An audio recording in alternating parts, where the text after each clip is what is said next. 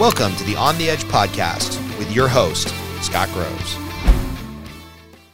All right, so whenever you're watching this, good morning, good afternoon, good evening. My name is Scott Groves with the On the Edge podcast, and today we're interviewing my friend, business associate, author extraordinaire, Kat Wanders. That's with a Q, Q-A-T, in case you want to look her up on Amazon, where she will this year be releasing somewhere between 20 and 30 different books that she's written.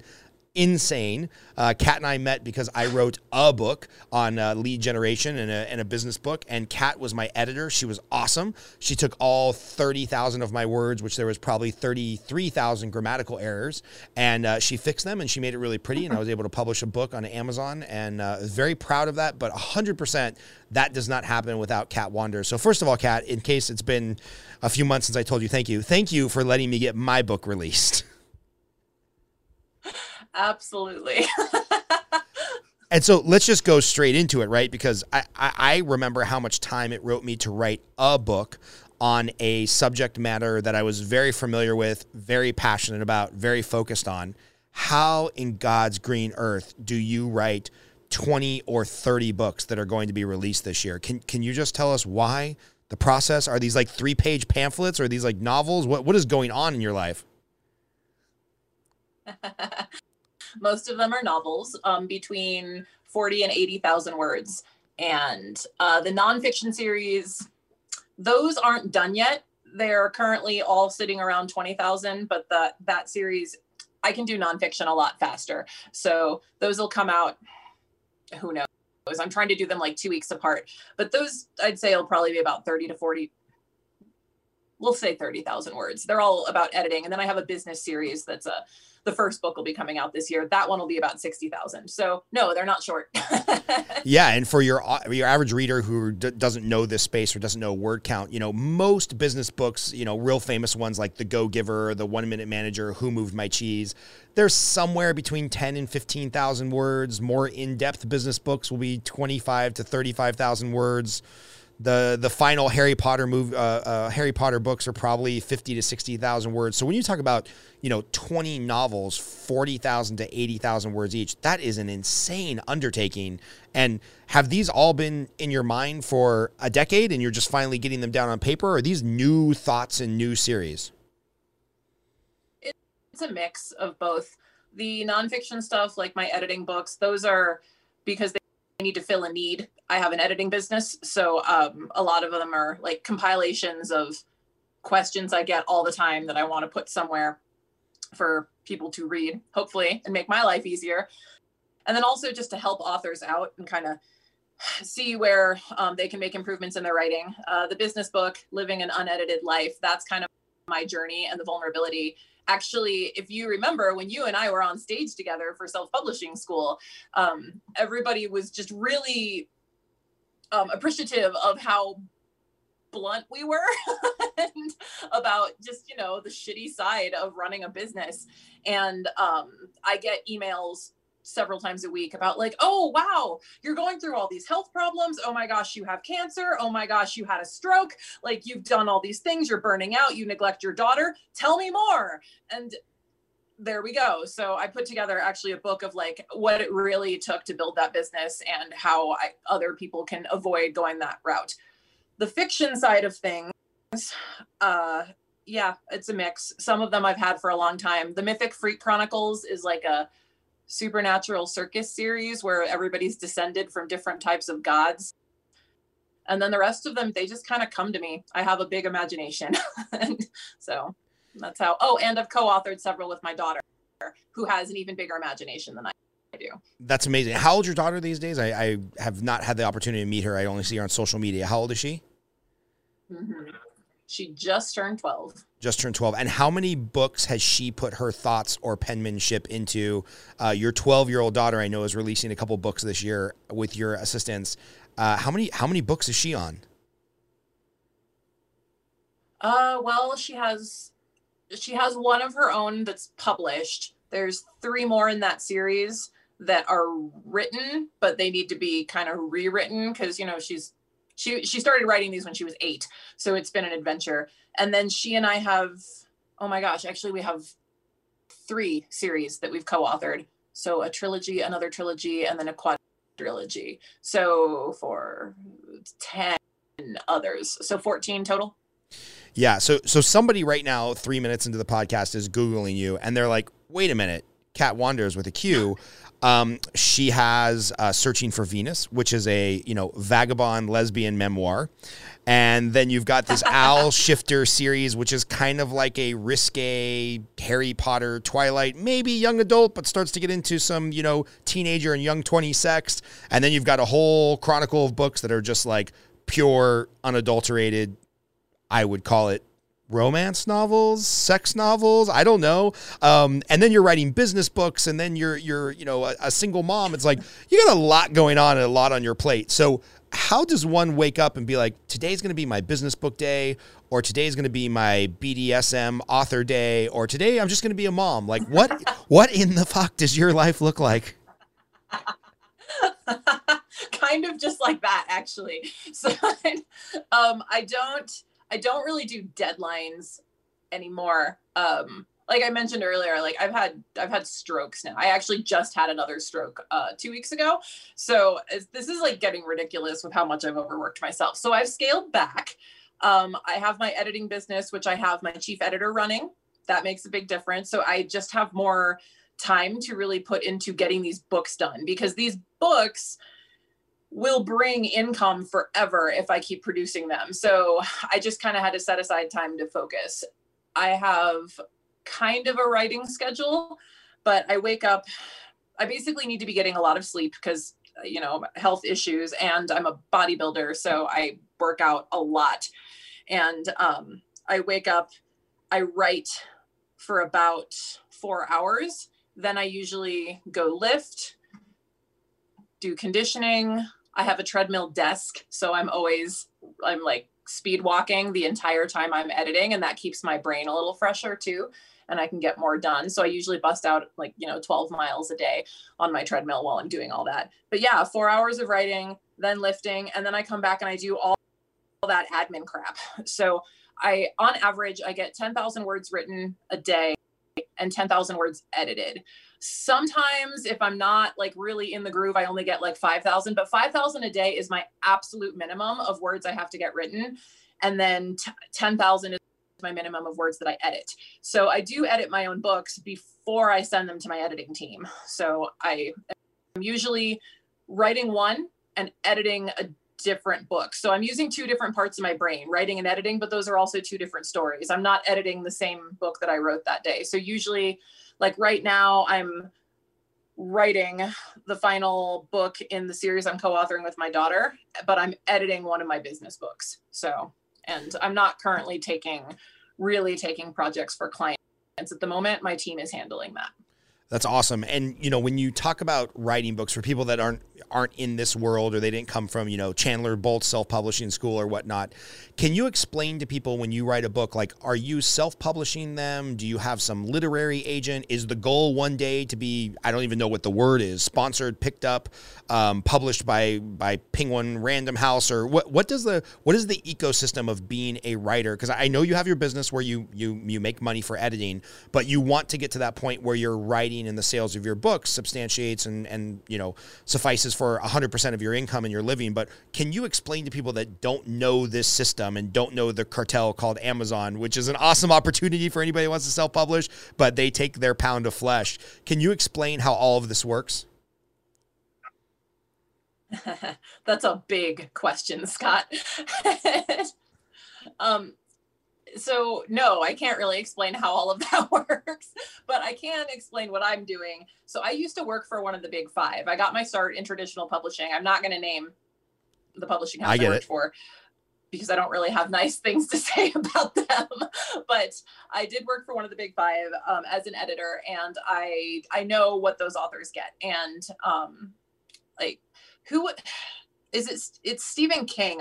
I want to say Stephen King even has to. What is it he has to do to like still actually like pay his bills? He like the authors are not wealthy. J.K. Rowling, she's an anomaly. We don't talk about her, but that's a whole separate thing. But I mean, I went to college when I got my literary degree with a very big author, and he's he has a little apartment in the Bronx. Like it's not easy to make a living as a traditionally published author. And because I actually want money, I will probably always self-publish. I have no desire to get picked up by an agent.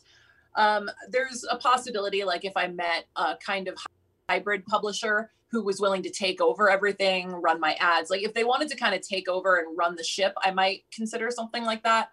I do know someone who has done that with success because it freed up her schedule so much that she could spend more time writing more books.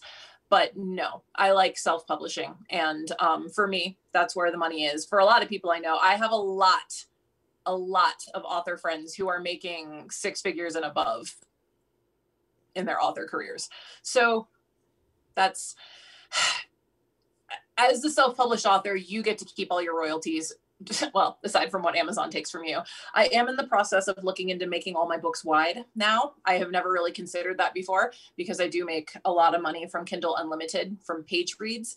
I am considering branching out though, Kobo, iBooks, Barnes & Noble, all those things, because I've noticed that my wide sales for some of my yoga books, which I don't talk about my yoga books too much anymore because they're just not really what I'm doing for a living, but my yoga books have been going wide and it's getting a lot of traction in Barnes & Noble and a few other places. So it really depends on the genre and what you're trying to do. But for fiction specifically, I really recommend self-publishing. It's just a better way to go. Can you just explain? I'm going to be. Can you explain for the audience what self-publishing means? Like everybody knows you can go to Amazon and you can buy a book. My book is quote unquote self-published on Amazon. Can you explain to the audience, what does that mean to be a self-published author on Amazon? As a self-published author, it basically just means you are the publisher. You published it yourself. It can still be owned by a publishing house. Like I actually technically own a publishing house. Wandering Words Media is a publisher. So I do have an imprint and a logo that people can publish through my company, and then I own their ISBN. That's a whole bunch of jargon I won't get into because it's not freaking necessary right now. But basically, I am in control of everything as a self-published author. So when you self-publish, you have the last say on your cover design. You have the last say on how it's formatted on the inside. It's up to you to make sure all those typos are gone. So you have to hire an editor, or better yet, a team of editors, because one editor can't find all the typos. Even a whole team can't. Even in traditional publishing, on average, I have like a whole thing of statistics on my website. On average, a very well edited book, meaning it's gone through 4 editors, a developmental editor, a content editor, a copy editor, and a proofreader. A well edited book that's been through all 4 of those people will still only be 95 to 96% error free. So that means you're still looking at like several typos left over. So every published book ends up with them, but you're responsible for doing all that. So you have to pay everyone everything to get the book published yourself. You upload it to Amazon on yourself, and then Amazon does what's called print on demand.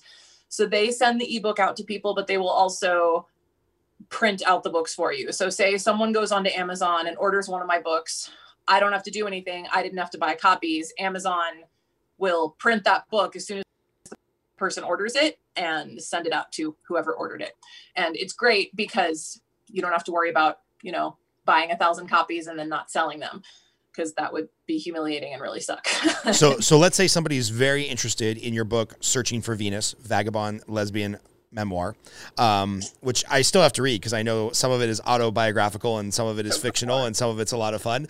But if you're into that genre and I want to read this book, I go on Amazon, I buy the book. You wrote the book, you did the cover art, or you paid somebody to do the cover art. You have complete control over the content of that book. You can update it, you can change it, it's yours. You don't have to run it by anybody. It can say whatever it wants as long as it gets through the Amazon filter and you're not saying anything horrifically, racist or whatever the case may be. Mm-hmm. And then I buy the book Searching for Venus for $20. As a self-published author who has to go through some channel like iBooks or Amazon or whatnot, are you cool telling me about the economics of what that means if I buy a book from you for $20? Well, it depends on if you bought the ebook or the print book. Well, if you spent $20 on my book, that was the print book. So I don't actually know what I get on that, unless I should have pulled that up. I could have actually looked that up right this second, but it's after printing fees. So for a print book, Amazon will pay to print it. So that's probably and keep in mind, Searching for Venus, it's a big fat book. Like that's my longest one. I think it's like $8 in printing fees. And then Amazon keeps 30% of your royalties. So after like the 8, or it might actually be like 10 in printing fees because that book is so fat. So we'll say $10 in royalties. So if you were to buy it for $10, and then they deduct shipping and stuff too, I make probably like $4 on the book after Amazon's deducted printing fees, shipping, and their portion of the royalties. On an ebook, actually, it might be 60% on print books.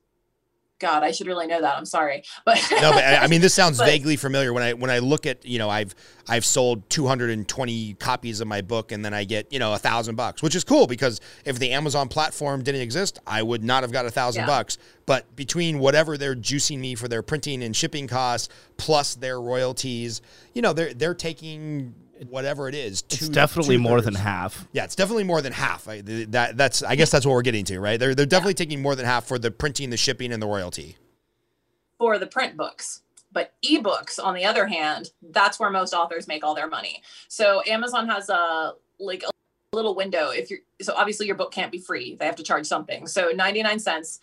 You can do free promos, but they're only allowed to last for 5 days, and then they show it to more people so your book gets seen. So I put all of my books on a free promo once a month, or every time they allow me. So you're allowed to do different, like I'll do a Kindle countdown deal, again, jargon I won't get into, but like I do promos, and Amazon lets you do that for free as often as they let me, just because it gets me up in the rankings again, because they show it to more people. But a print book, yes, you don't get very much on that.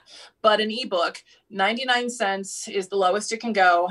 And then I want to say it's 99 cents to $2.99. If you have it between that window, they take 70% of your royalties, and that sucks. So I only allow my books to be less than $2.99 if it's on promo, just to get up in the rankings. But after $2.99, if your book is more than that, you get 70% of your royalties. That's actually a pretty good deal. So all of my books are between $2.99 and I think $6.99 is my most expensive book. Searching for Venus might be more, but I don't think so. I think Searching for Venus is only $5 ebook. So yeah, and that adds up because people read ebooks like crazy. And if you're on Kindle Unlimited, you get paid per page read, which is, for my fiction books, that adds up a lot. I don't get much as far as Kindle Unlimited page reads for my nonfiction, but for my fiction, I'd say half of my income comes from that. And that's, I mean, granted, so many of my books are fiction and I have multiple pen names. So your erotica books are quite the page turner. People on Kindle Unlimited are actually reading through it and racking up the page count where you're getting a decent chunk of change. Yeah, my erotica, oh my God, that one's, my house just made a weird noise. Sorry, I got surprised. But yeah, my erotica has a great page read through rate. Those books are all pretty short. Like you asked about if they were full length novels. The erotica stuff, honestly, I can keep it like 20,000 words and just produce a series. People buy a box set. I priced it at 99 cents, but usually they'll get it on Kindle Unlimited anyway, read through it, and then buy it for 99 cents. Like it just... It's an interesting art. And I don't run ads to any of that stuff. My pen names, I don't run ads to. I only run ads to the stuff under my own name because that's the stuff I'm comfortable with people associating with me. Right, right. So we'll get a list of all your books and pen names that you are comfortable sharing, and we'll put them in the comments for anybody that wants to dive deeper into Kat's world. But, one of the things that I really appreciated about you, and we met through Chandler Bolt's self-publishing school, which I highly recommend for anybody that's looking to self-publish their own book and either write their memoirs or they have an idea they want to flesh out in book form. But, when we met, I was very happy that self-publishing school and then you as my editor, who I paid money to, I think I got a pretty good deal, by the way. You were very honest with me. And you said, thank you. It was my glowing smile on Zoom. You were very honest with me where you said like, hey, let's first talk about the reason you're writing the book, because 99.9% of authors don't make money off their book. They're doing it for, aspirational purposes or inspirational purposes, or they want a calling card in a particular business area. we don't need to talk specifically about how much money you make or how much income you want to make, but you did mention that six figures. We can. Okay. So that six figures. We can talk about it. Perfect. So how many books do you think you have to have out there, spinning off reoccurring revenue to get to six figures, to make $100,000 a year in residual income for work that you've already done in the past? Of course, there's the outliers. There's the Stephen Kings and the Malcolm Gladwells and the J.K. Rowlings. But for your average kind of just, Kat Wanders is a prolific writer. You're doing 4 hours a day of work on that. How many books or series do you think you need to get up to be like, all right, cool, I've got this residual payout coming from Amazon of $100,000 a year for the rest of my life, as long as I do the right things and maybe add a series here or there? I can swear, right? Of course, you could swear a lot. Yeah. You need a fuck ton of books to make six figures. Most six-figure authors I know, all six-figure authors I know are fiction authors. I do know a lot of very successful business book authors, but that's not necessarily from royalties. So like Chandler is a really good example of that. He was kind of an anomaly. He entered the self-publishing world fairly early on and just killed it with his genre. I don't know what he's making in royalties now, but I can guarantee you that's not his main source of income. He did do very well. Like, I think he said he made like 6,000 something his first month in royalties. My first nonfiction books did really well, but I didn't make that. I think I made like 3,000 or 4,000 my first month. And that stayed consistent for like 4 months. And then it just dropped. We're not talking like a fade, like slow fade down. It went from like 4,000, $200. Like it dropped. And it just was like, nope, we're done now because the big hurrah ended. So I put out another book. I'm like, oh, okay. And then it went back up. And that was when I realized, yeah, okay. So the only way to really keep making money is to keep writing books. I didn't really enjoy the nonfiction stuff as much, like with what I was doing. Cause like, long story short, with that, I was doing coaching for people in chronic pain with yoga, because I was a yoga therapist, which I'm not anymore. And it was helping people, but that just wasn't what I wanted to be doing. I really wanted to be writing, and I really love writing fiction. So when I first started putting out fiction, I studied it for a while first. My fiction books, my YA stuff, they aren't doing that well right now because I haven't been promoting. I got banned from Amazon for a while. That was fun. That's a separate story. But the erotic stuff, like without ads, that started going pretty quickly. And as long as a book keeps coming out every few weeks, it stays at the top of Amazon's algorithm, and I just keep making money. So I'd say this time last year, I was making about $5,000 a month. I'm not making that now, even though I have more books, because I didn't put out very many books last year. So now I'm only making like 2,000 a month, which just isn't enough for, living expenses. So the more books you put out, though, people see your name, you keep putting it out there, you stay at the top of the algorithm in Amazon, it just keeps going. Business books, I mean, that's really hard to do. Who's going to write 40 business books and have people read them? I mean, you're just going to end up saying the same thing over and over again. There are some authors out there who've done it. I've seen series of business books. I have a guy actually who comes to me for all of his editing. I think he has probably 30 books by now. I've edited them all. They are all pretty much saying the same thing, but they all do pretty well because they do know him and trust him as an author. So people keep buying his books, and each one is a little bit different. So he's the only one I've seen really do that well in the nonfiction world. So it can be done. Yeah. I've seen on nonfiction, somebody writes a book about whatever, building teams, hiring executive assistants, learning how to integrate technology into their business. And what they're really doing is they're writing the book as a calling card to become a consultant or give a $20,000 keynote speech or build a coaching program. So it feels like the business books are more like a means to an end. Whereas it sounds like in the fiction, until you hit this critical mass of, somebody discovers Stephen King and goes back and reads 30 of his past novels, until you hit that critical mass of fandom, you got to just keep pumping out content to keep your fans happy. Is that fair? That is pretty much accurate. Yeah. And you have to have a backlist. So as a fiction author, great, you wrote a book. You might make a little bit of money on it, like a very little. you better keep writing books. And the thing is, I'm a big fan of the rapid release schedule. So there's two schools of thought. The author writes the book. If the book does well, they write the next book. But then you keep your readers waiting for months. And Amazon readers are hungry readers. Like, they really want books and they want them now. Most people won't even buy a book unless they know it's a complete series. So now that Amazon has allowed us to put up pre-orders, you can put up book one in a series and then put all the others on pre-order so they can keep buying them. But even still, authors are going to finish the book. There's so many books on Amazon.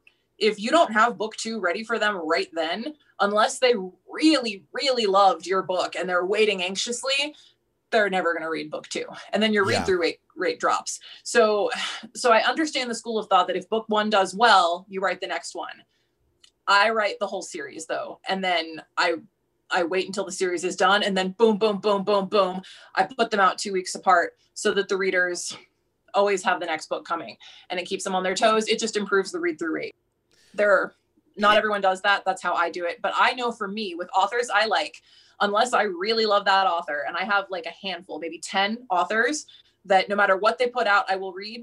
Everyone else, if that book isn't ready when I finish the first one, I'm probably never going to read it. So. Yeah, maybe Chris can look this up for us. There's an author who does the Joe Ledger series, and I've kind of gotten in this same habit. Like, I listen to books on Audible, but if I go to a fiction story that somebody recommends, or it's all fiction. If I go to a fiction story I enjoy, or a genre that gets recommended, I love a lot of post-apocalyptic stuff. So like the Helldiver series is a really good one. And then the Joe Ledger series. Joe Ledger is basically like, think Bourne Identity meets X-Files. But when I discovered it and when I was recommended to it, I checked first on Audible to make sure there was a series of 5 or 6 books, because I'm like, well, if I really fall in love with this and I commit to a 15-hour listen on Audible and I love it, I want the next couple seasons to be ready to go. I don't want to wait from April into November for season 2 to come out. That's for the birds, man. We're in an Amazon generation. I want to watch 7 seasons in one weekend while I get fat with bonbons. And now books are the same way. So, who does the Joe Ledger series? Chris, were you able to look that up? Look that up for me. The Joe Ledger series. Chris is smoking a cigarette, so he's not as focused as he normally is. But yeah, it's interesting. I like your methodology, because if I stumble across your, Al Shifter series, and Jonathan Mayberry. Yeah, Jonathan Mayberry. That guy kicks ass. He writes some of the best, like post-apocalyptic, and then like fiction meets military. It's really great stuff, Jonathan Mayberry. So you'll like him. I think I'm 11 books into the Joe Ledger series, and now, even though he's given me 150 hours of enjoyment in those books, I'm kind of pissed that the next is not ready to go. I'm like, you left us on book 10 or 11 with a with a cliffhanger, and now you've pawned off all these short stories to these other authors. This is bullshit. I want the next 500-page book. I hate that. You hit a nerve when you said that. The short stories with the other. Why do they do that? Yeah, why? I don't need to go back and listen to book 1.5 if I'm already on book 9. Like, I can't go back in my mental process. These characters are dead or whatever. I don't need the short stories. So that, and then the same thing with the Helldiver series. I've got a buddy. I think the Helldiver series. Maybe Chris can look this up as well. I think that's by Sansbury Smith or something. I can't remember. The Helldiver series has like 8 books, and to your point, I just forget about it. And then all of a sudden, one of my buddies will be like, hey, did you read the new Helldivers book? And then I'm like, yeah, not yet. I want to, but I know it's going to be another year before it comes out. Nicholas Sansbury Smith. Yeah, Nicholas Sansbury Smith. Another great author for like post-apocalyptic stuff. I've read some of those, actually. I love like dystopian, post-apocalyptic, cyberpunk, zombie, anything, steampunk, and I love sci-fi. And anything with lots of sex, especially if there's unicorns. Really like unicorns. So we can go one of two directions here. One, you can choose to tell us about the story about why you got banned from Amazon. That might be fun. Or two, maybe talk to us a little bit about the research methods for erotica books. The what methods? The research methods. Research methods for erotica books, or why you got banned from Amazon. Honestly, getting banned from Amazon wasn't that interesting of a story. It was their mistake completely, and I got bent over and raped for it. So it was completely their mistake. They just, yeah, they locked me out of my account, and then they told me to start a new account with the same email, and you're not allowed to have two accounts. So they told me to start with the same email, though, and since it was the same email, that it would be fine. And it was not fine. And then I got banned. And I've actually been noticing in a lot of reader groups I'm a part of, or author groups I'm part of, that they've been banning people's accounts left and right. 3 today I saw posts for, and they're like, Amazon deleted my entire account, and I don't know why. Because when you get an account deleted, I lost all my royalties for that month too. So I had to like really fight to get back in there. And they're deleting people's accounts who didn't do anything wrong. It's just a mistake. It's so weird. I was going to say there's not there's not a filter here. They're not trying to censor certain type of content, or, as we've been seeing in social media, certain political views or whatnot. They're not trying to get rid of people. This is just a matter of like dumb luck. Somebody hit the wrong server and it deleted a bunch of people's. Does that mean it gets rid of all your reviews and everything? Yeah. So I was lucky because my account I just got locked out. They didn't delete my account. So it's actually in the process of merging everything over to one. So I'm watching my books really carefully because, like I said, I have multiple pen names, and you're only allowed to have a certain amount of pen names for one Amazon account. So luckily my daughter is also an author. So she also has her own account with other pen names, and I'm kind of utilizing hers too. So we together have like 6, I guess. But yeah, I'm watching the migration process very carefully because I have had an issue where I moved one book over and merged it with another, and I did get the reviews moved, but they disappeared for a while. So I'm hoping the people who actually got their accounts deleted are going to be okay. Because I've heard horror stories, but I've also heard like one of my favorite authors who does a bunch of book marketing stuff. I follow him all the time, Derek Murphy. He had like a post about how he got banned from Amazon and he lost all his royalties for that month and all his reviews and everything, but he was able, and they like basically sent him all these emails that horrified him, but he got it all worked out fairly easily once he talked to a human. So it could go either way. The posts I'm seeing right now, the people are freaking out because they can't get anyone in support to help them. So I don't know. I've always had good experiences with Kindle support. Like the guy who helped me today was delightful. His name was Alistair and he was just great. He had the sexy accent and he was so helpful. So and he got everything figured out for me. It was delightful and I didn't even have to show him my tits. So all in all, it was good. But hopefully the people on the posts that are freaking out are just freaking out for no reason. Yeah. That's all I can hope for. Yeah, it's interesting. I think I've read some industry stats somewhere. Amazon is responsible for, pick a number, 75, 80, 85% of all self-published books. I don't 80% of all self-published books. And look, it's their business. They can do what they want. But we have seen in some other areas of social media and Amazon servers and whatnot that if all of a sudden, I don't know, some Christian conservative takes over on the board of directors of Amazon, decides, you know what? Yeah, we don't really like erotica, and we sure don't like any erotica that might drift into the young adult category. We're just going to go ahead and ban all of the books that we don't like there. Is this ever on your mind of like, oh man, yes, this one company rules a large chunk of my income. Like I need to build an audience over here, or I need to have a backup, or, again, it's a private company. It can do whatever it wants, but I do get into a little bit of a fearful mindset of like, have we allowed as a country, as a society, as a government to allow these companies to get so big that like, yeah, they can do what they want, but if they're monopolistic and they're the only game in town, like, does Kat deserve to be on there publishing her books? Because maybe that's an issue of free speech, and like the libertarian side of my brain is going nuts right now, even as I'm saying this, because it's a company, it can do whatever it wants. But that I fear for people like you that if one day you're on the other side or the wrong side of the political spectrum, they can just take away your living. Like, what's your backup plan, or what's your thoughts on this, or does this not even enter your mind? I mean, my backup plan is I can do porn. But I'm kidding. mostly kidding. But I mean, that's actually the same thing. The big industries rule your income. Like, like even cam girls. I have a really good friend who's a cam girl, and it's the same thing for her. She has months where I'm struggling with Amazon. She's struggling with getting her payout from Pornhub. Like, it's really that's just kind of how the world works. I try not to stay in a fearful mindset.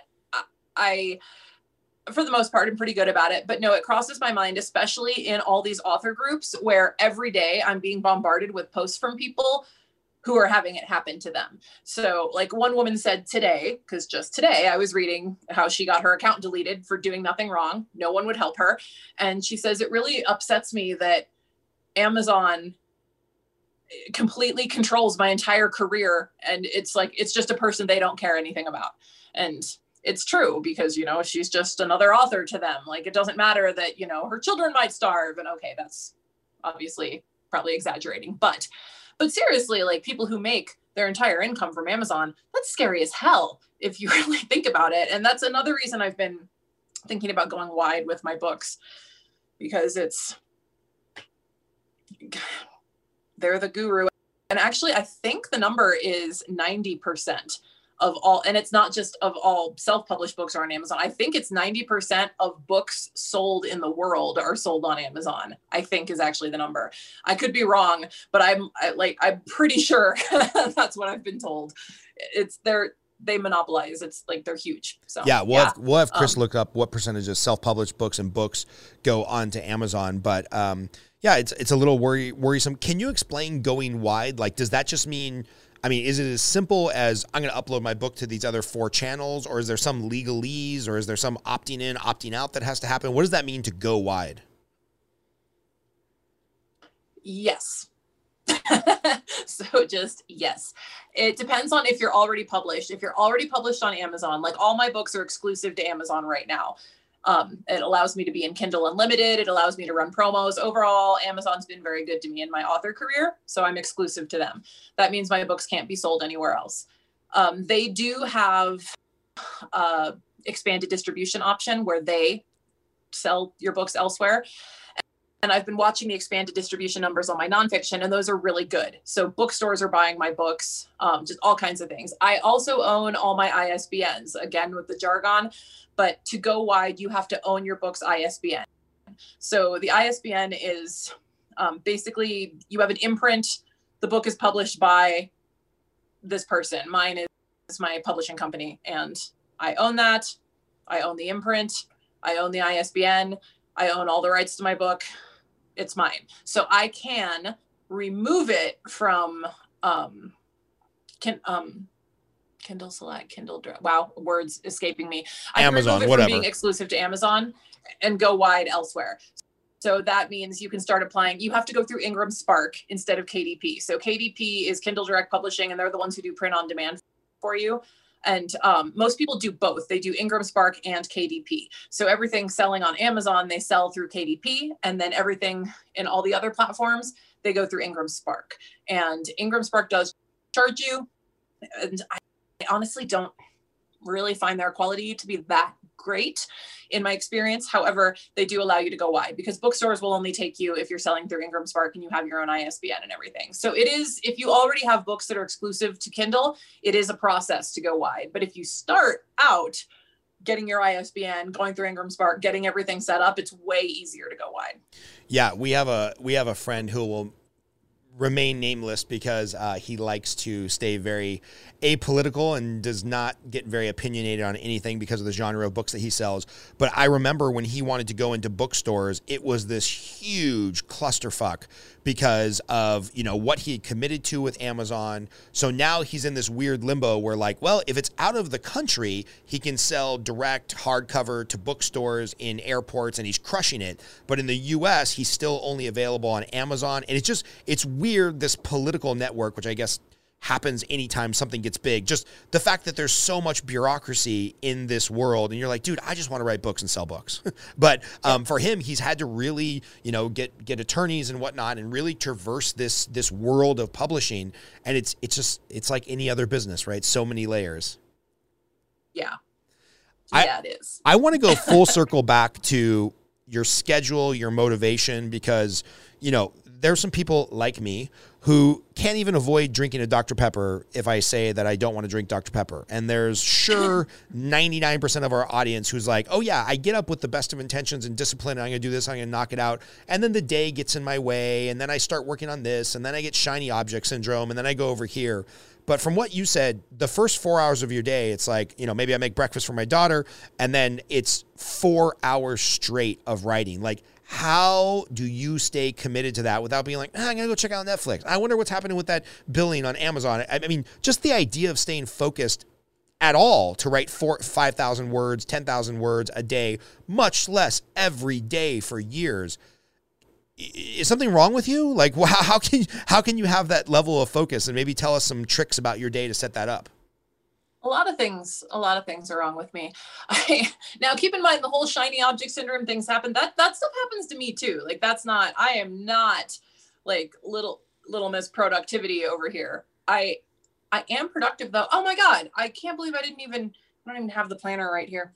I didn't even bring this up about like the popular books of mine. I put out a productivity planner. Actually, I designed one because you and I started talking from the beginning about how much we love planners. So I designed one. It's kind of based on the productivity planner, the Panda planner, the Living Well, Spending Less planner, and it like tracks your workouts, your finances, and your whole day. You set goals for the year, move it down to the month, the week, the day. It's like I love my planner so much.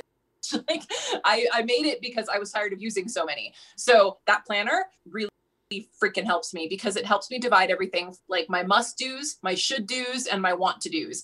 And like in the Panda planner, it has your whole day mapped out and you have the little slots where you write like this hour, you're doing this. That never fucking works. Like it never, ever works. I'll be in my Panda planner, which I don't use anymore because I have my own planner, but like the time blocking did not work for me. And I've read all these books like 4 Hour Work Week, The One Thing, it's all great. My one thing is getting my 10,000 words written. I do the one thing, but the whole time blocking thing, it doesn't work for me. I need to get enough sleep. I've learned, like really, that's probably my number one goal, get enough sleep. So if I don't fall asleep until 2 a.m., I'm not going to force myself to get up at 6. So I will sleep until I feel okay. The fact that I work from home and with remote learning, my daughter, she's home too. So I don't have to get her up and go to school. There is that perk. But yeah, I sleep. Sleep is my number one priority. And then I start my day according to when I wake up. So sometimes I do get myself up at 6. Normally I wake up at like 8 though. And then my workout, see, things have changed since COVID. So my life is different now than it used to be. So like now I have to schedule my workouts at a certain time. So no matter whether I'm done with my words or not, I have to go to that workout at that time. I can't just go when I feel like it anymore. So I don't like that. I'll just say, I don't like scheduling my day. However, the 4 hours is probably the one thing I'm very adamant about. And I work about 10 hours a day, 7 days a week. So people wonder, like dating people, I date multiple people at once, and I'm sure we'll get into that, but like trying to date multiple people and they're like, I'm sorry, so can you come over like tomorrow evening? I'm like, well, I'll be working until probably 10 o'clock at night. And it's just, that's my life. The thing is I do it and I enjoy it. It's not like I'm like, oh, I have to get up and work. I love getting up to work. I look forward to opening my computer every day. The way I stay focused with my writing, I have one device that I write on and I don't get notifications on it. I turn everything on Do Not Disturb. When I'm writing, I'm writing. I have and I'm on a treadmill when I'm writing, and I do a mix between typing it and dictating. I use Dragon dictation software because it's the most accurate, but I do a mix of the two because for some reason, like I can't just dictate for 4 hours straight. It just tires me out. So like I'll maybe dictate for 30 minutes. I'll type for 30 minutes. I'll dictate for an hour. I'll type for 10 minutes. But for 4 hours, it usually takes about 4 hours to get like 8,000 words in. And then I'll usually try to finish that other 2,000 so I can get to that 10K point. I'll try to do that after my workout. I don't eat very much. I do meal prepping. I have my meals delivered in things. So like I don't cook. I don't clean. Like I don't do any of that stuff myself. So that's how I stay so productive. My daughter, honestly, gets neglected a lot. She, that's just true. Like I am a single mom. It's just her and me. She does spend half the year with her dad now since schools have gone remote. This has actually been interesting because instead of just having her gone on the breaks, because like she would leave for all the school breaks and the summer. So I would get a shit ton of work done while she was gone because it was just me and like I had all this time to myself. Well, now she's with her dad for half the year. So I'm completely alone right now. She's not here. She's in Oregon. So I'm way more productive than when she's here. So because she's gone for so much longer, that actually does allow me to spend more time when she comes back. So yeah, all of last year, I only had her for half the year and we're doing it again this year with the remote learning thing, which has been beneficial. So yeah, I'm not perfect and I do get distracted. I don't have a TV. So like Netflix doesn't distract me. And yeah. That's pretty much all I can think of. If you don't have a TV, it doesn't sound like you have much time in your day to read for pleasure.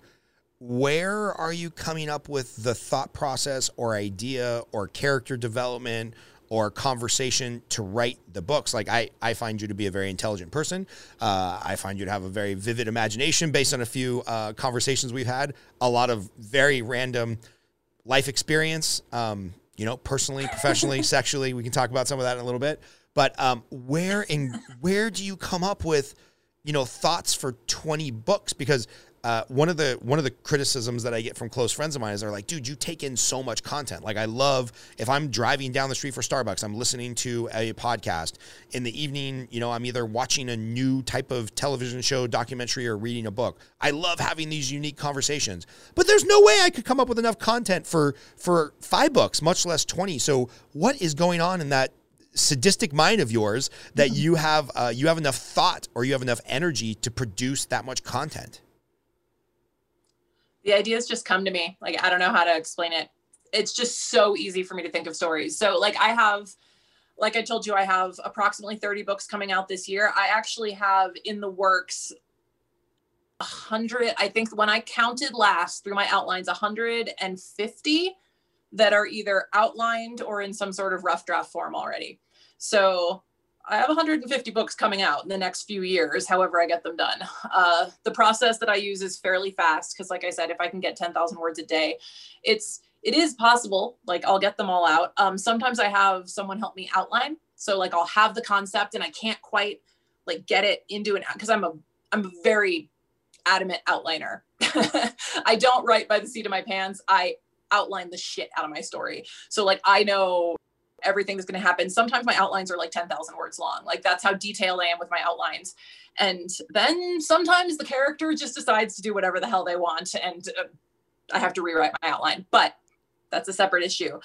So yeah, sometimes I have people help me outline though. I have a great guy who does outlining for me. So like, if I just can't get my head around the story, I contact him and he'll hit all the plot points and he like finishes off my outline into this beautiful piece. And then it's like, all I have to do is fill in the dots. And it's just so easy, like, or fill in the blanks, I guess. But yeah, and I do actually read for pleasure a lot. I read about a book every 3 days. And yeah, I know everyone thinks that's crazy. Like if you look at my Goodreads profile, they're like, how did you read 200 books in 2020? I'm like, oh, because 2020 was busy and I didn't get much reading done. So that's why. But I do read for pleasure specifically for a couple of reasons.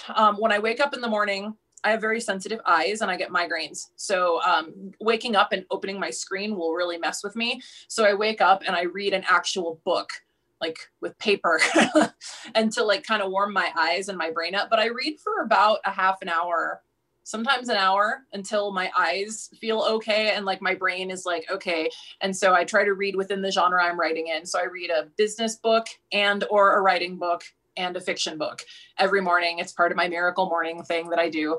And so it's a pretty long process, but it does prime my brain. And then in the evening, my brain is so tired and my eyes are so tired from looking at a screen. I don't want to watch TV. That sounds horrible, but I do want to sit down and read a stupid book. So either something with unicorns and sex or like a children's book or something. I don't read nonfiction at night. Like in the evening, I read to wind down and kind of settle my brain. So how many books do you have going right now that you're reading at one time? Let's see, according to my Goodreads profile, I'm reading one business book, Derek Murphy's writing book. I'm reading a children's book for inspiration to help my daughter with her series, and then a sci-fi book. Oh, and a reverse harem unicorn sex book. So 5. I'm reading 5 Nice. right now. And tell me a little bit about like what genre are you enjoying writing the most about right now? Like what's the thing that you're really the most looking forward to on a daily basis when you're like, all right, I gotta get down 1,000 words in 10 different books? Or let me ask you that. Do you write 10,000 words of a book, or do you switch back and forth and be like, I got a couple thousand words on this business book, a couple thousand words on the sex book, a couple thousand words here? Like what's going on when you write? One book at a time. I write one book and I edit one book at a time. And I try to keep those books as separate as possible. So right now I am currently editing my editing books, and I'm writing the Academy series with my daughter. So, because those are very different parts of my brain. So I try to keep the stories as different as possible, because if they get too similar, I start to confuse plot lines. But as far as what I'm most excited about, my circus books. I have a shit ton of them. I have circus fairy tales coming out, and I have circus horror books coming out. I have circus sex books coming out. Because I was a circus performer. So that does not surprise me. That does not surprise me that you were a circus performer.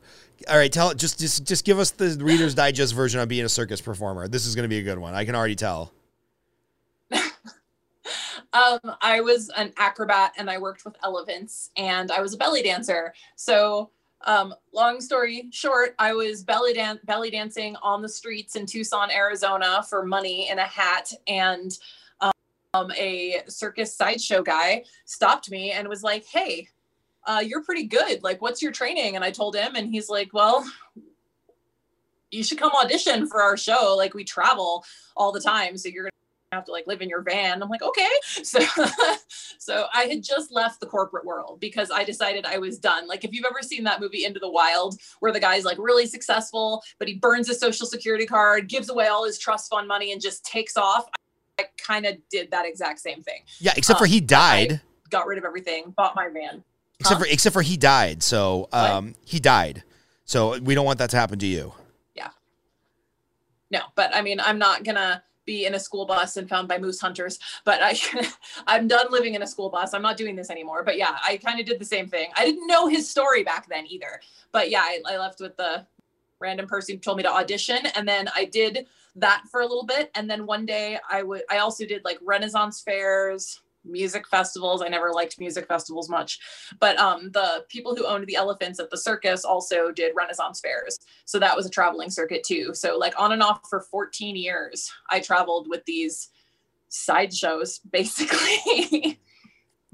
So you have plenty of research there. How many, do you have any books out yet in any of these circus series, or are these some of the ones that are dropping in 2021? No. I don't even have them written yet. I have the Mythic Freak Chronicles series that I'm working on. I've written the first 3 books, and there are 9 in that series. I have the covers. I have the first 3 written. I have outlines for all 9, but that's a lot more of an urban fantasy because they all have like magical powers and stuff. Then I have my circus horror series that is a lot more based off of my experience, but that gets into like, it's a horror series. So like, this girl goes to a circus, and then she gets like taken back by the ringmaster and murdered, and she goes to hell and realizes hell is a circus. And then it's like the process of like trying to recruit souls into this hell place where people are turned into dolls and there's zombies and shit. So like, that's a very different thing. But then the circus fairy tales are a little more contemporary. It's over the course of several years. So it starts from like the Victorian era till now, because circuses have changed so much, and I've researched so far into them. Like, they used to have freak shows and stuff like that. And just because someone had a deformity, they would end up in a circus freak show, and those are illegal now. So it's like it's like, for instance, the Beauty and the Beast retelling is the Beauty in the Beast, or Finding the Beauty in the Beast. And this girl, she gets into a fight with her angry lover, runs off and joins the circus. And the Elephant Man ends up like finding her and like bringing her to join the circus. And she falls in love with him, even though he's this like hideous monster. So that's but it's more contemporary. So that series is very based off of my actual experience and the stories of people I know, because the guy who owned the elephants that I worked with, has quite a history, because he's quite old and has been doing circuses for, oh my God, close to a century. So yeah, he's been around for a while. He's seen a lot. Mm-hmm. So tell me about the books that you have out right now. Like if somebody wanted to scratch the surface, which ones are you most proud of that are currently available for order? Most proud of that are in what clear order? That are available to be ordered right now. Somebody could buy right now on Amazon. Okay. That you can buy right now. I would check out my planner for sure. If you want to go in my nonfiction life. I mean, my memoir has the story. There's a lot of the circus stuff in there, actually. Like if you're interested in my weird life, there's some trigger warnings in there though, like finding having to identify the murdered corpse of my decapitated lover.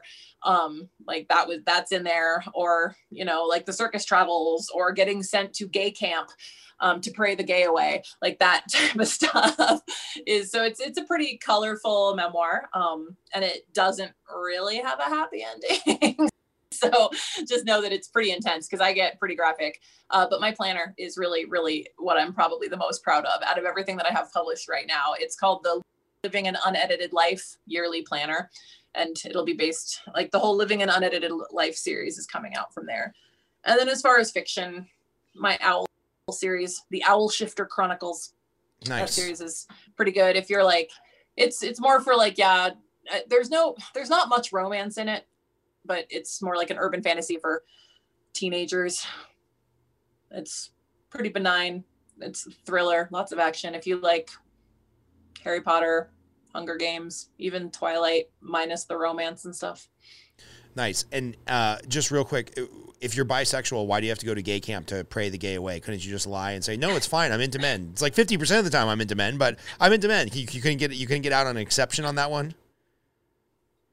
When I was younger, I didn't realize that I was bisexual. I didn't even know that was an option. So all I figured is, well, I'm in this conservative Christian school and I'm attracted to women. Therefore, I'm a lesbian. Therefore, I'm going to burn in hell. So, and, getting involved with the only African-American girl in the school. So that added more controversy, big thing. So risque. Yeah. Getting caught was fun. Yeah, you and I have had a long conversation about this, and I'm going to get, if this podcast ever gets popular, I'm sure this will be a trigger point for lots of hate mail and negative comments. But I was joking with you. I was like, hey, it's cool, man. Be gay, be straight, be whatever you want to be. But at some point, you bisexuals are just selfish. Like, get down off the fence, pick one. Like you're taking a pool of the good-looking women out of the dating pool. You're taking a pool of the good-looking men out of the dating pool. You're really screwing up the averages. So I just want to say that. I don't even have a comment or a question there. I just want to say that Kat is selfish for being bisexual and taking people out of both dating pools.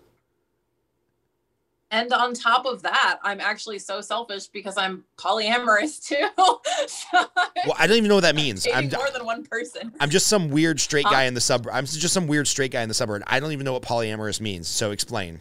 How do you not know what polyamorous means? Okay. Geez. All right. Ready for your lesson? So polygamy is when you're married to more than one person at a time. Polyamory is when you get involved with more than one person at a time.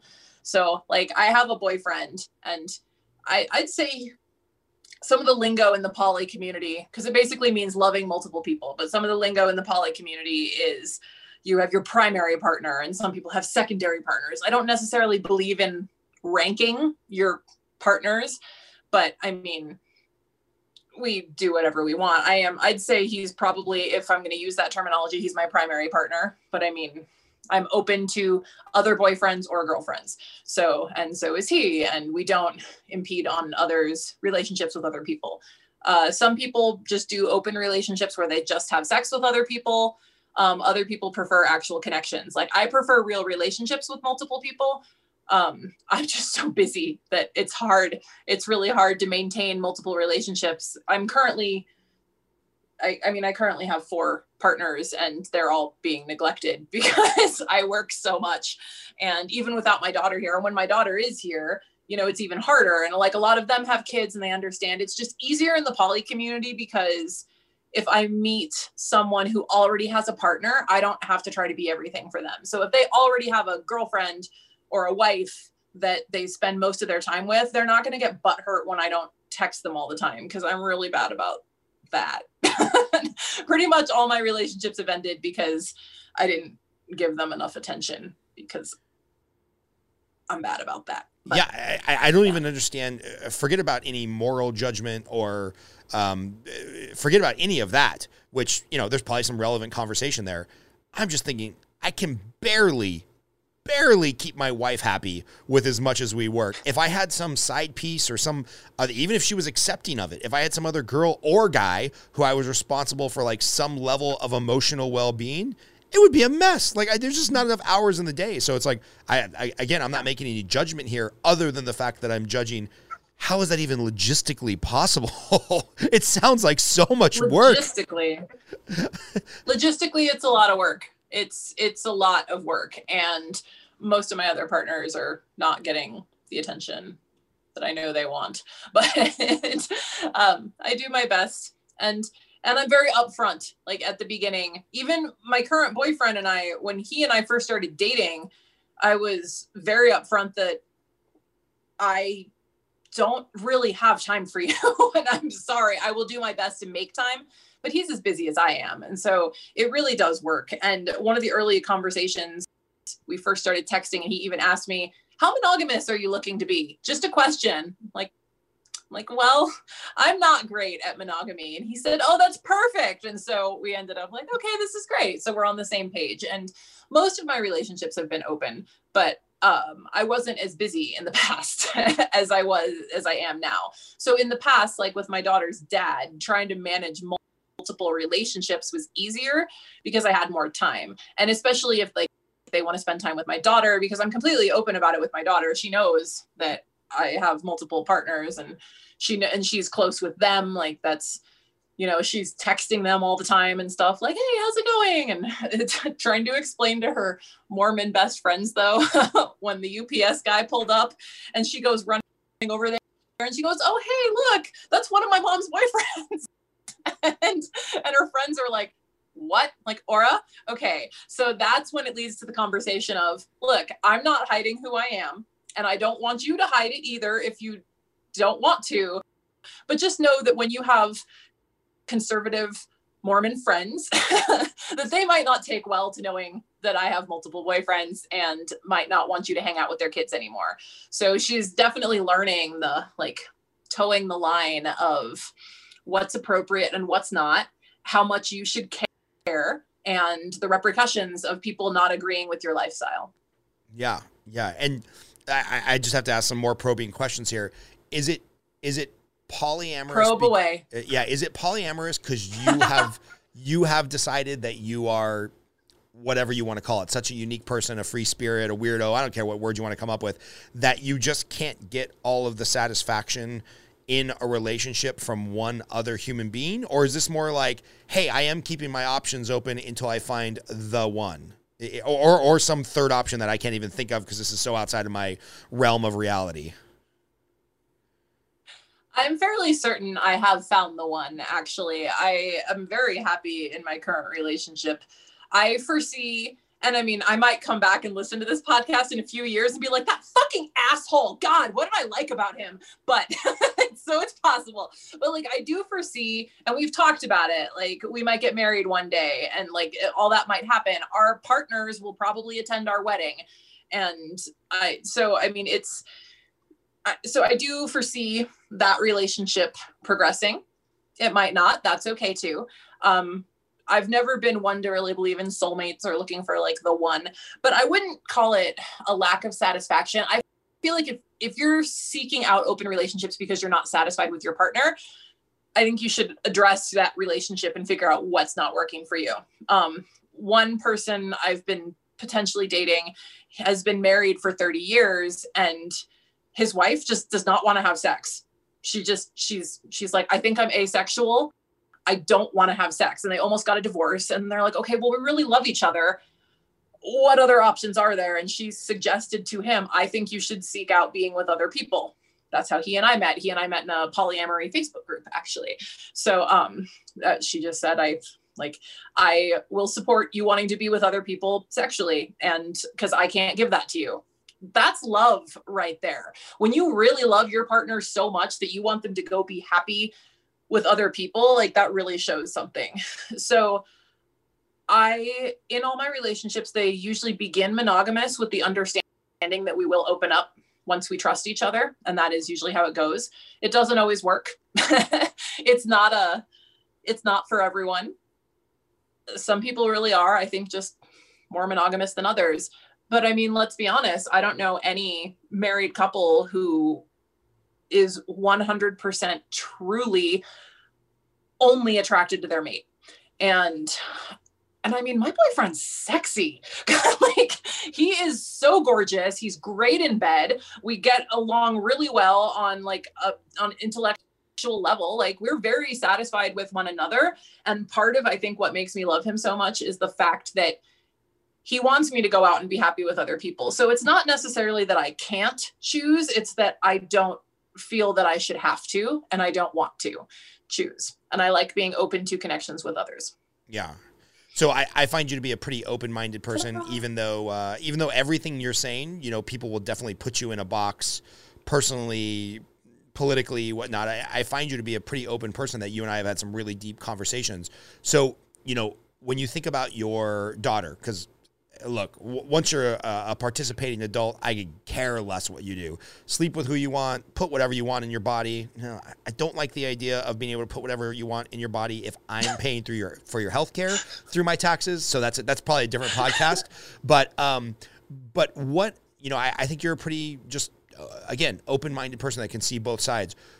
Knowing that your daughter is growing up in this environment, or at least growing up understanding what this environment is, what are you most happy about as far as her understanding of this kind of alternative lifestyle, and what are you most worried about? Because I know you've thought about that. Like what parts of her exposure to all of this are you worried about that you might be getting wrong, and what areas are you like, no, this is the part that we're getting right?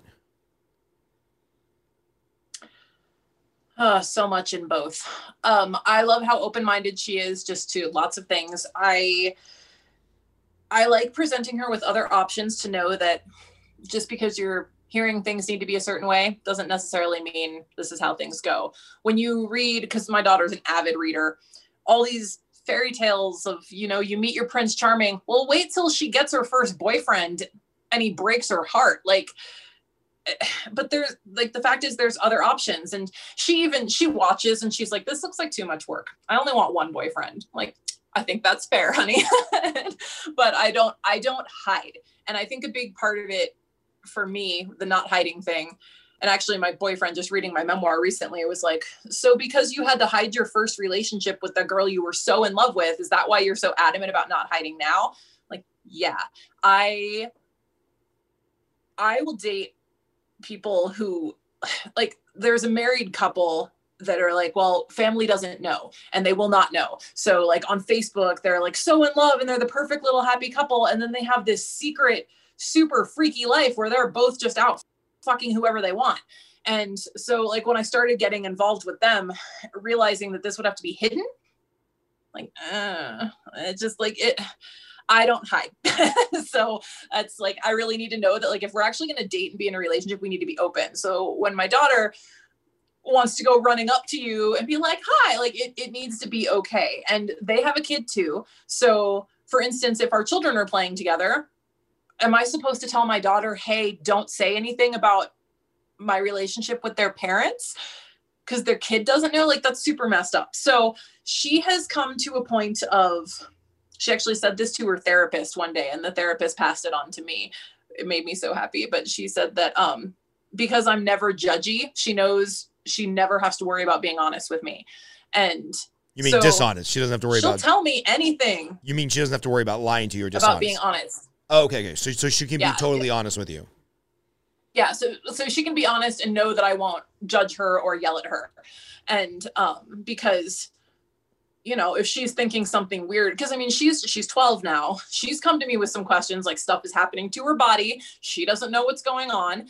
And she's super scared to tell the other side of her family about it because according to her, I don't live there, so I don't know, but according to her, she's very uncomfortable sharing things because they're very judgmental and they make her feel bad about herself. And then me, like, she, like, if they mention something, like if they're drinking or something around her, and granted, I mean, I don't drink around her, so there's that too. So, you know, I have my own judgments, but whatever. But, like, if they're drinking around her and they mention something and she's like, what does that mean? And they're like, we'll tell you when you're older.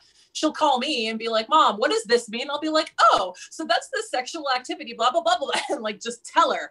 And she, from what I've seen, has come out of all this, and hopefully will continue to come out of all this with a very healthy view of openness, honesty, boundaries, sexuality. Like, I don't want her to think that sex isn't okay. So when she gets her first boyfriend and she wants to start having, or girlfriend, and she wants to start having sex, that she'll come to me and tell me so I can know that she's doing it safely. So, like, I don't want her to hide it like I did from my parents. Right. So that's where I think it comes out on the good side of things. The bad side of things are incidents like her friends telling their parents, and then she will get judged. But, you know, she's going to get judged no matter what. Yeah. Is there any part of her, I don't know, development, psyche, future relationships with people that you're worried about, or do you guys talk about this? Or, you know, because obviously everybody wants, you know, as a guy, I want to be my son's first hero and my daughter's first love. And a person much smarter than me said that, hey, every parenting book, it'll tell you a different way to raise your kids, but if you can be your son's first hero and your daughter's first love, you did something right, they're going to turn out okay. So do you have any concern of, you know, where she's going to end up, or the things that she's going to believe, or the relationships that she's going to be in? No, she'll be on her own path no matter what. From my experience, because I grew up in such a sheltered manner, usually the more you shelter your child, the more they will end up acting out. Not always. Some very sheltered children end up, I think there's a line between nature versus nurture. And I think it's actually, no, I don't think it's a line. I think it's a big, fat gray area. And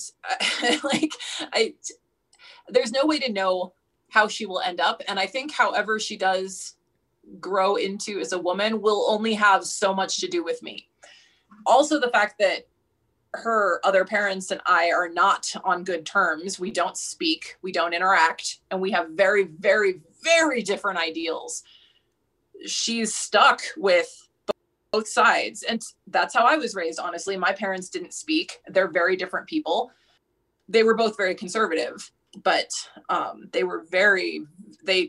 mom, hardcore Democrat, my dad, hardcore Republican. And that's why I don't subscribe to a side now, because both of them were blah, blah, blah, blah, blah in both of my ears.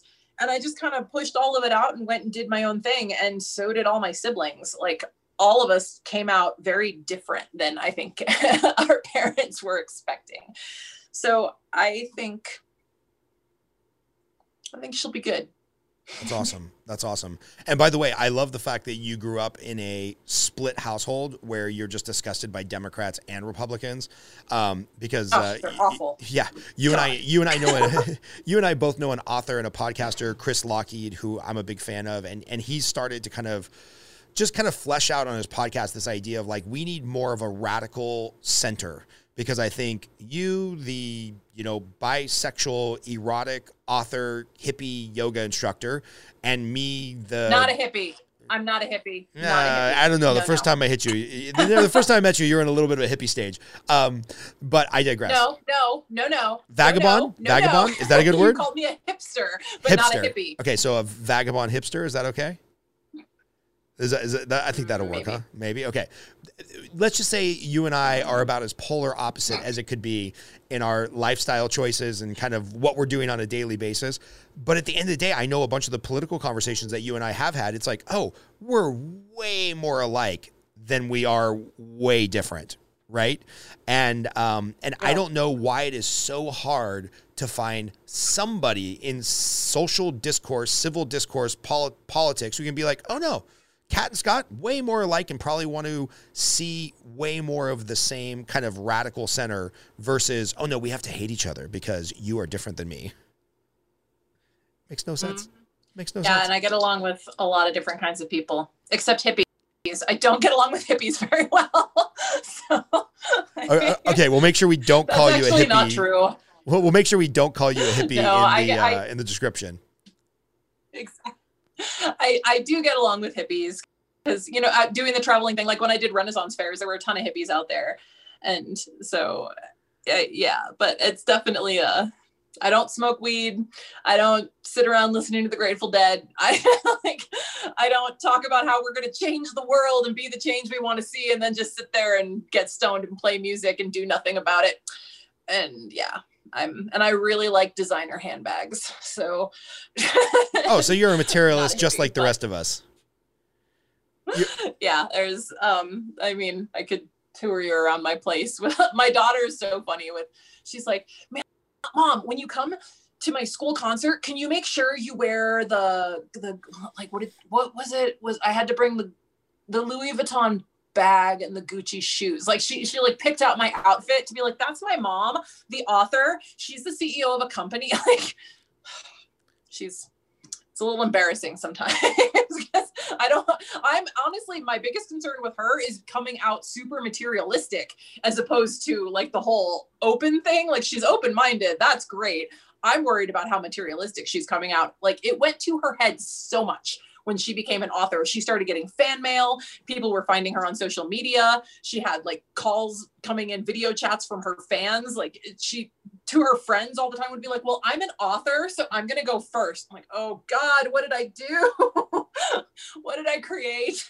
So, I think it's cool that she's proud of her business acumen. You know, you probably have to temper that just like anything else. But man, I look forward to the day when one of my 12-year-olds is like, yeah, I'm a CEO of my own, grass cutting company in the neighborhood. Like I want my kids to be just like you do, excited and proud of their accomplishments.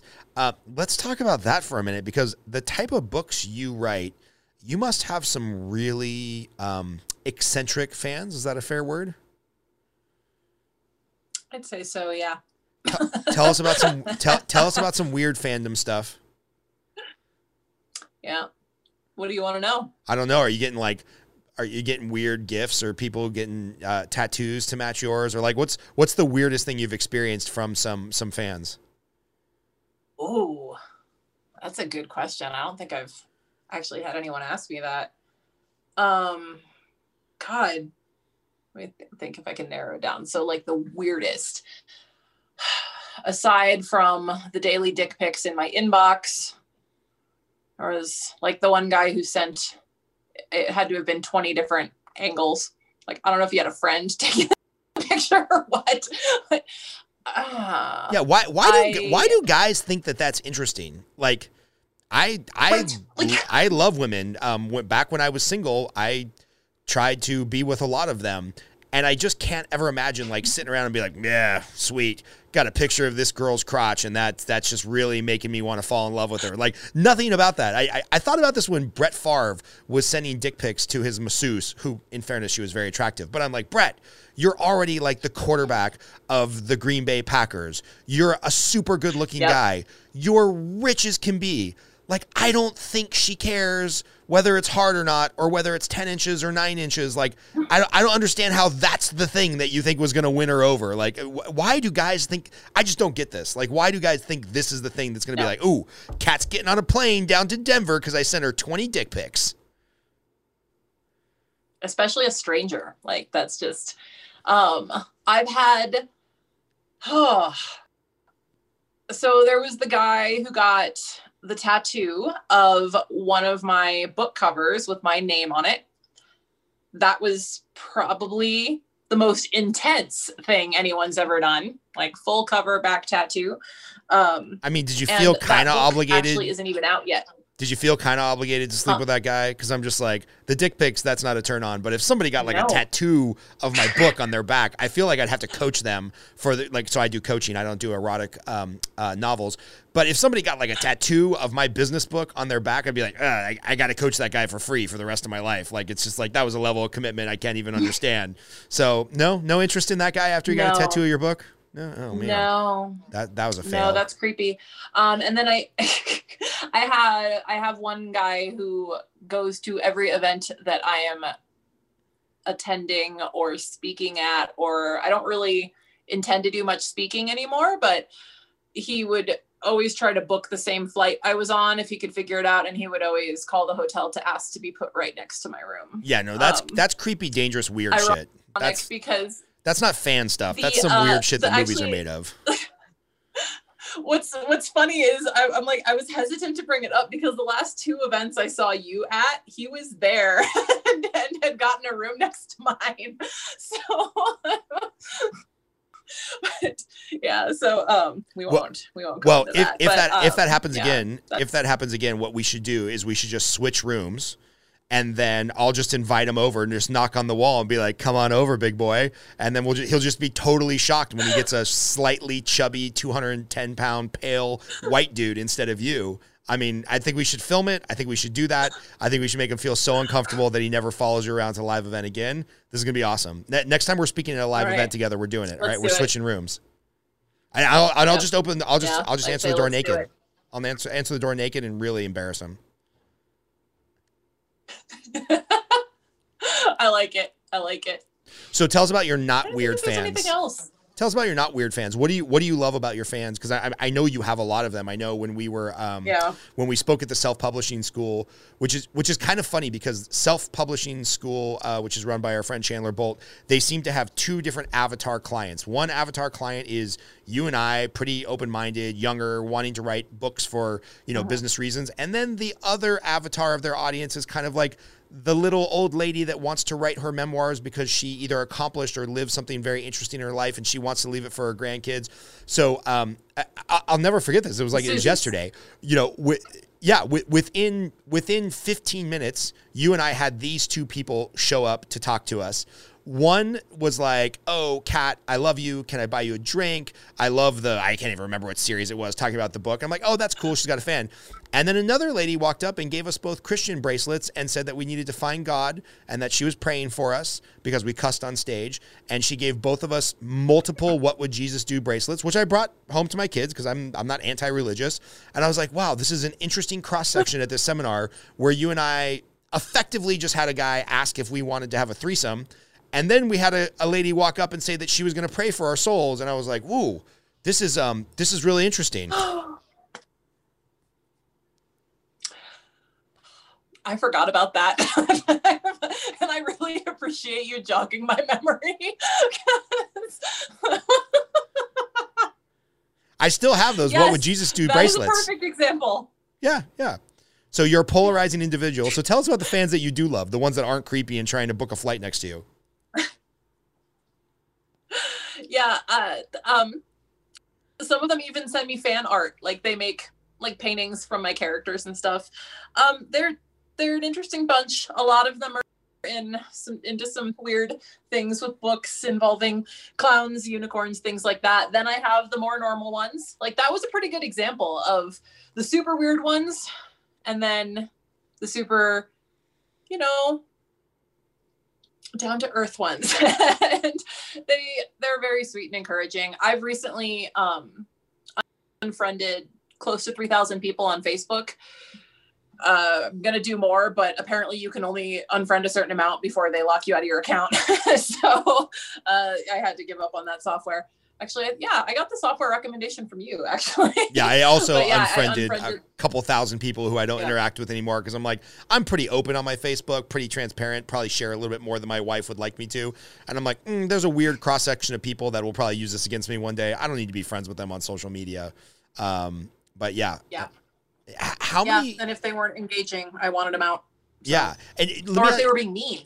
How many fans do you have to have? We came up with just this random number of like authors who make 6 figures because they have a bunch of books and they're releasing them. Do you need to have 10 true fans that buy all your books, 100 true fans, 10,000 true fans? Like how many people would say, oh yeah, I'm a go-to reader of all of Kat's books? I would say go-to readers, less than 1,000. I have probably less than 1,000 people who I can kind of count on to read all my books. I'd also like to point out, getting them to review is just the hardest thing in the world. I get all these emails like, oh, I loved da da da da. I'm like, cool. Could you please leave a review? Because it would just be so great. If you really want to support me, leave a damn review.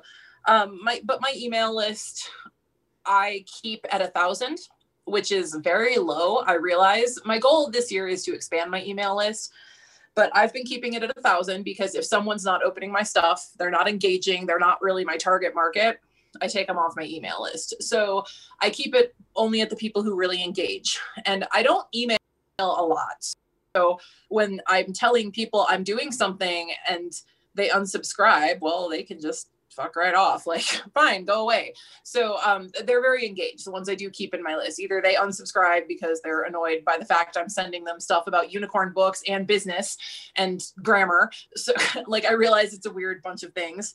On top of that, I actually do some sex coaching on the side. That's a separate thing. And then I have like, I have some interesting, and then I have a fitness company I rep for. So like I divide my email list up, but I keep it at about 1,000. So as far as those readers, I'd say there's maybe like 800. And then I have like my nonfiction readers and my fiction readers. So like my yoga books have one demographic that I don't interact with much anymore because I'm not doing that. So that's just solely off of being fed in from Amazon ads. My business books, those go to they've been former clients, other authors, and then some of those overlap with my fiction readers. So it just depends on the type of author you are. So some authors rely solely on just Amazon feeding them clients. So I wouldn't say they necessarily have avid fans, but they have so many books in different genres that there's just like a hungry audience for them and they come find them. But then there's authors, like I have a couple favorite authors. One of them, a good example, Mallory Cooper. She does like, God, just gorgeous trans woman. I have such a crush on her. And like her wife knows because I'm always commenting on all her posts. But like she is just such a badass writer. And her books, God, I don't even know how many she has, like at least 100. Hell, I may be way off and it's like way more than that. And I have, God, stacks of them. But she has like an avid fan base. So her reader group is huge. So all she has to do is be like, hey, I put out a book. And everyone's like, I'm on it. And all those people review, like they get it, they have her back. So even if Amazon didn't, and because she still runs ads and stuff, but even if Amazon didn't show her books to people, she'd probably be fine. Yeah. Every time a book comes out, I read it. I've probably read hundreds of her books now. So she's basically got $10,000-$20,000 of revenue on demand every time she emails her list and just says, hey, new books dropping today. It's legitimately money on demand thanks to her avid readers and email list. I'd say so. I obviously can't speak for her. Like I might actually message her after this and be like, hey, go listen to this podcast. Cause I don't know. Cause I don't want to speak for her, but like from what I can tell, because I've looked at her author rank, I totally stalk her online. Like because talk about author goals, because she's beautiful, she's trans, and has maintained this, like, so sci-fi readers, it tends to be a lot of like middle-aged and older men. Yep. But she still has this badass audience as a trans woman. That's really fucking impressive. Like, so it's because that's usually the demographic. Then there's people like me who, for whatever reason, I love space operas. I love sci-fi books. So she tends to have same-sex oriented characters in her books. They're all really unique. So she touches on a lot of topics that a lot of sci-fi authors don't. And a lot of like, there's space operas, but there's a lot of like military sci-fi stuff in there. So it's, that's a genre that she's speaking to this demographic and still has a fan club like under this. So she could probably just post in her Facebook group. It's super active. She doesn't post that much in there, but all her fans do. So yeah, just to have, and I don't know how much she makes, but like I said, I've looked at her ranking. I know how many books she has. So, I mean, I would guess she's probably making, at least figures a month Yeah. for royalties. And she produces books like crazy too, like more than I do. Amazing. Yeah, maybe we'll definitely link to her in the podcast, and maybe you could make an introduction, because just the other night we interviewed a drag queen, which, news to me, because I don't live in the drag queen ecosystem. I didn't know that most drag queens are gay men that have no interest in becoming a woman, transitioning to a woman. It's just a job where they wear women's clothes. So I'm like, we kind of missed this opportunity, because I wanted to talk to somebody who is interested in transitioning. So I need a trans sci-fi author on the podcast. So let her know I'm going to be a big deal one day, and I'd love to interview her and see what that's all about. Yeah, and she's very open about her transition and everything too. She's always doing the posts and stuff about like her pre-transition, post-transition, and God, she's just so freaking gorgeous. And like what I really find interesting is that her books, because I've been reading since before her transition, I've been reading her books back when she was he, and I remember thinking there was this feminine quality, because so many sci-fi books like that, yes, written by a man, I'm like, I would have guessed a woman wrote this. And then later on I'm like, I was right. A woman did write this. Turns out you could spot them yet. So yeah, she's very open and pretty badass. I'm actually, because I'm dating a trans woman right now too, and they're like you'd never. And actually one of my best friends is also a trans woman. So I have many of them in my life, and all of them, God, you just never guess that like what were you doing born with a penis? Like, you're so obviously a woman when we talk. Like, you're very clearly, you're probably more feminine than I am. So I was just going to say, and I don't know, this could end up very insulting, or it could end up, exactly what I'm talking about. But when you and I first met, you're a pretty studly woman. You do a lot of powerlifting. I'm guessing, I've not confirmed because I've not seen them or touched them. I'm guessing your boobs might be fake. One of them is, yes. Perfect. And I was like, this woman has a very like manly energy. We can cuss, we can talk politics. She's kind of like one of my old bros in the military, and she's pretty studly, and I think she has fake boobs. I wonder if there's a chance that she was not born a biological woman. And then we had a lot of conversations. I'm like, no, this is clearly a woman, biologically. And then we confirmed. I'm guessing I just confirmed again, right? Biological woman. You gonna explain how you confirmed? Yes. And you're not the first person to ask me that, but what the fuck, man? I'm also very tall. I am almost 6 feet tall on top of all that. Yeah, you're a 6 foot powerlifting thick woman that talks like a dude and has some enhancements. And I'm just like, oh, maybe this woman was born a man. I don't know. But yeah, then we had sushi dinner at the speakers conference, and we realized that was not the case. But yeah, I don't know where I was going with that. Oh, I know where I was going with that. Tell us about the powerlifting. Like, how does some lady who's had some serious medical issues, which you touched on briefly, how do you decide, you know what, the best way I'm going to combat these medical problems that I've had is I am going to become a power lifter? It started with yoga, actually. And I was trying to get, I have fibromyalgia on top of all this with nerve damage and stuff. So yoga was actually making it worse. I still do hot yoga regularly, but not like I used to. I realized weight resistance was the best way to overcome cancer naturally, because one of the things that kills you so fast are the wasting effects of cancer. So I thought, well, weight resistance is going to keep me from wasting away. And so I started building. I overcame it once. It came back again. It's been this big, long journey over and over again. But lifting also started helping with my back problems, my fibromyalgia. I just started getting stronger and feeling better. I was digesting my food better. I was focused better. Like, it just changed everything. And it's fun. Oh my God, it's so fun. I love taking that dumbbell and popping it up over my head. Like, the snatch is my favorite. And it's just, but now I'm having issues with my shoulder. The nerve damage has taken out my strength. So if you were to look at my progress photos, if I flex, it looks like two different people's arms. So I might have to get surgery. I can't skydive now either, which is a big passion of mine. So it's kept me from being able to, I'm having trouble editing. I can finally control the computer mouse again, but I couldn't a week ago. So that was really problematic, but I got lots more writing done because I could dictate. So just no editing. So yeah, weightlifting couldn't do, skydiving couldn't do because I couldn't like reach back and pull the chute or reach up and control the toggles to steer. So it kind of ruined my life for a little bit, but I'll be back into it once it gets completely better. But yeah, it's just a lot of fun. And I don't know, I think I have a pretty feminine figure. Like I think so. Apparently lots of people think I was born a man, but so I don't know, but like I have a little waist and big hips and a really big butt. And yeah, I had to have one of my breasts removed. So yeah, now I have an implant there. And then they actually took fat from another place in my body to shape out my right one. So my boobs are even nicer now than they were before. Well, thanks cancer. So there's that. But thanks cancer for giving you better boobs, huh? Yeah, so there was that. Like, at least I came out with nicer tits and now they'll never sag, but that's cool.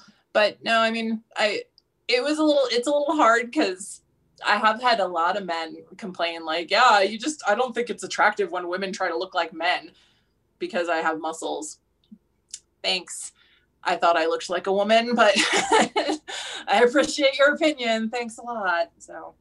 Yeah, and recently on social media, like I said, you and me and maybe you, we tend to maybe share and be a little bit more open on social media than some people would either prefer or they would suggest or my wife would prefer. But, recently there was something on social media where some people were giving you shit about body image and you were just posting pictures, nothing risque, in my opinion, nothing inappropriate. It was just like, hey, here's my gains in bodybuilding. I'm back at it.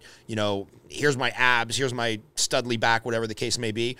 And you got a lot of shit for that. So I imagine with your life choices, plus posting on Facebook, plus trying to be strong, feminine bodybuilder, you probably get a lot of shit and a lot of hate.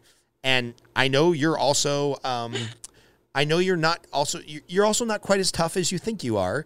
And this stuff gets to you. So tell me a little bit about dealing with the haters, the people that judge, whether they're judging your books or they're judging your lifestyle or they're judging the fact that you put fitness pictures online. Like how do you deal with that? Because I'm a pretty boring guy. I really am. Maybe I'm a little too politically opinionated in public, but I'm a pretty boring guy and I get some real hate mail and I've lost some clients and I've lost some referral sources. And it's like, dude, when we sit down and just talk to each other, we get along really well. Again, Radical Center. We probably have 90% of stuff in common. And you are allowing yourself, or I'm allowing myself, to get pissed off about the 10% that's on the fringe. So how do you deal with that? Or do you not? I don't know. Just I'd love to hear a little bit about that. Actually, the worst is when people slam my books. Like that actually hurts the most because those are like my babies. I poured my life and soul into those. So when people shit talk my books, that hurts worse than when they shit talk my body, for sure. I've been dealing with it since I first started really putting myself out there. Like I avoided Facebook for a long time and then I started it because I needed it for my business. I've just always drawn a lot of attention to myself. Like as long as I can remember, it's always, and not like, sometimes in a good way. Yeah, but not usually. Like I've always pissed a lot of people off and it's just, it is what it is. I mean, I'm dropping things. I wouldn't say that I'm like, it's just, rolls right off my back. Like JP Sears did a video recently where he was talking about all the people who are like slamming him. And he's like, and no, seriously, all those comments, it like just rolls right. It doesn't matter to me at all. I really just don't care. It's water under the bridge. Part of me wondered like if he's trying to convince himself of that too. And maybe he really is just that, like, cause he keeps posting that stuff and stirring the pot. I love it. Like I've been loving what he's been doing. I love JP Sears so much. Yeah. Like I have even more respect for him now than I did before. And I've always had respect for him, but it just, when he said that, it made me think like, I bet it does get to you a little bit. Cause it's hard when people just keep lashing out. And so after getting rid of, like I said, 3,000 Facebook friends, oh my God, it's so much better. So like that post that I did recently, the text conversation that was like so degrading to me and everyone was super positive. There were a few people commenting like, well, maybe you should try posting your fitness posts in a fitness group instead. And I'm like, I do. I do post in the fitness groups, and all of my friends in those groups also post their fitness stuff on their personal page, and no one attacks them. I don't know what the deal is. Like, I don't know. I'm sorry that I'm not sorry. That's the thing. So I don't really have a way I deal with it. I'm just kind of used to it at this point because I've dealt with it my whole life. My family is usually kind of the worst, honestly. Well, that's gonna hurt. Really, that's gonna hurt the most, right? Like you said on the books, those are your babies. Yeah. And I know any author in America, especially on Amazon, can have 99 5-star reviews, and we just focus on the one that's negative because it hurts. Like somebody's making fun of your kid. So when somebody is actually making fun of their kid, aka your family, that's gotta hurt the most, right? Mm-hmm. Interesting. Yeah, and they usually have the most criticism. So like they never really kind of believed that I was going to do what I did. Like I remember when I was first building my business, and my dad was kind of the only one who really never criticized me and really believed in me, and then he died. So like, of course, like the one who like was always my motivator, and he was actually like my biggest motivator because he was a little farm boy in Kansas who like built his own empire. He was a badass. So he was kind of my big inspiration. But the hate mail started very, very early on, especially like in the spiritual community. One of the reasons I don't like hippies is actually, and again, if there's any hippies listening to this, sorry, hopefully you're a nice person. Yeah, my audience is probably not going to be the hippies. We talk a lot about libertarianism, and I highly doubt my core audience is hippies. So I think you're safe insulting them on our podcast. Yeah. But yeah, the hippie community, like in my traveling and stuff, I remember thinking, because I came from a religious environment where it was like judge, judge, judge, judge. I have to be better. I have to be better. And then into the hippie environment that I realized was just as bad. And because we called it yogier than thou. So they're like, well, I think you need to check your ego right now because like your karma and blah, blah, blah. And I think you need this crystal on your throat chakra to help you heal this part of your soul because obviously your vibration is low. And like, I dealt with that for over a decade and it just got to me so much. So in the spiritual community, they have been the most hateful toward me. So a lot of the people I deleted recently that were being the most hateful and attacking me were my real life friends from my traveling days. So the people from the Renaissance Fair and the circus and the train hoppers that I used to really connect with, some of these people were at my wedding. They attended the birth of my child. Like these were very close people, and they all hate me now because I'm entitled now, or I sold out, or I said something they don't agree with. Like but it's different. Everyone is pissed off about something different. Now, I mean, let's be honest, liberals are mostly the most upset with me right now. But I mean, a lot of conservatives too, but liberals really don't like me at this time. Because again, I piss off liberals and conservatives. Yeah. So try being a libertarian.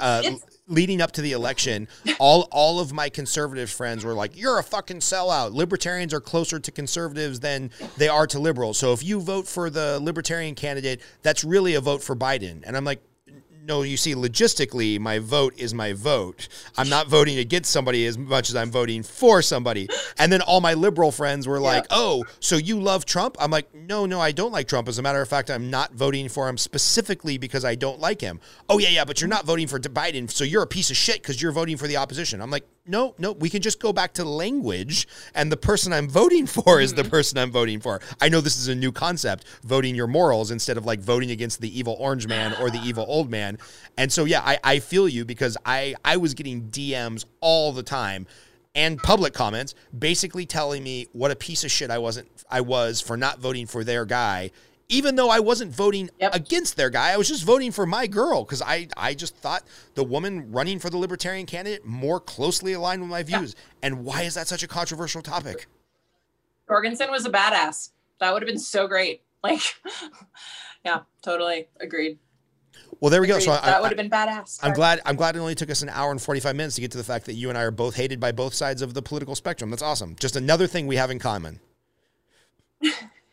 Yep. It's definitely, the struggle is real and they don't hesitate to fill my inbox or The best is when I get like death threats or because my daughter and I both got COVID-19 twice.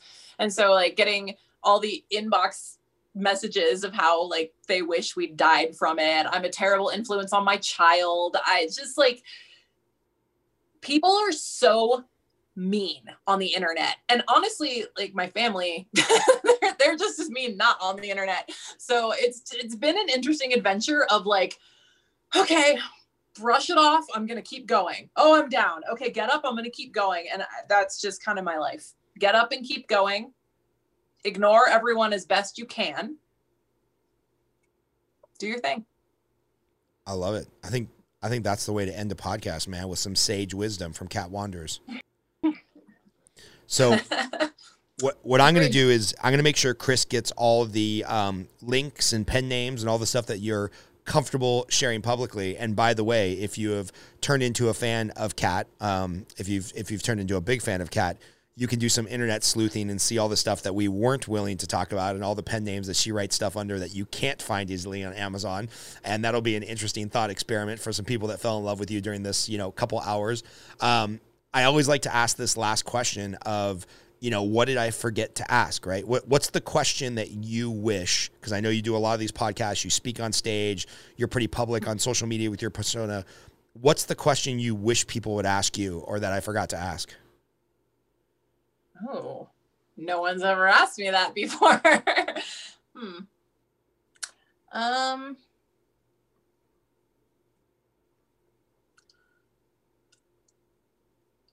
I would say, as far as how can others make sure that like they're doing what they really want to, because that's something that the business world's hard. And like what I did is, like, people say I'm an anomaly. Like one of my interviews with Chandler is he was using my testimonial to plug something he was doing. And he said, results aren't typical, just so you know, Kat's amazing. I'm like, I have always been one of those people who sets out and does what I set out to do. That's why I like unicorns so much. It's rare that people do that. So I'd say like what other people can actually take from my journey is that I have worked myself into the ground to do this. So it's not all bells and whistles. Like all these people who hate me now because I'm so-called entitled and everything's great. I mean, it's not. Like my life is just as screwed up as yours is. Whoever's listening to this, if you think you're screwed up, I can guarantee you I'm just as screwed up, if not more so. So just, it's different for everyone. Like if you're listening to something like this, you're probably a little more inclined to realize that there's just a ton of information out there and you have to choose what you fill your head with. And you can also take away certain amounts of things from lots of different sources. Like I went on all these online courses and all sorts of stuff and tried to take it all in. And yeah, it's all useful, but that doesn't mean you should be doing it all. So try not to do too much that's like the best advice I can give. And that's what, if you were to ask me, what advice would you give to someone that to not end up this way, but also to end up doing all the cool stuff you did too? I did all that stuff because I wanted to, and I went out and did it, and I wouldn't take no for an answer. And I made a lot of sacrifices. It's just important not to take on too much because I still do it. I love it. Kat Wanders, thanks for being a guest on the On the Edge podcast. And just like you said, you got to keep putting out books and ads. We're going to keep putting out podcasts. And hopefully one day we'll catch something that's super viral and then 100,000 people will come back and watch this episode and fall in love with you and your books. Cool. Let's put that out there. Thanks. I appreciate you. I appreciate you too.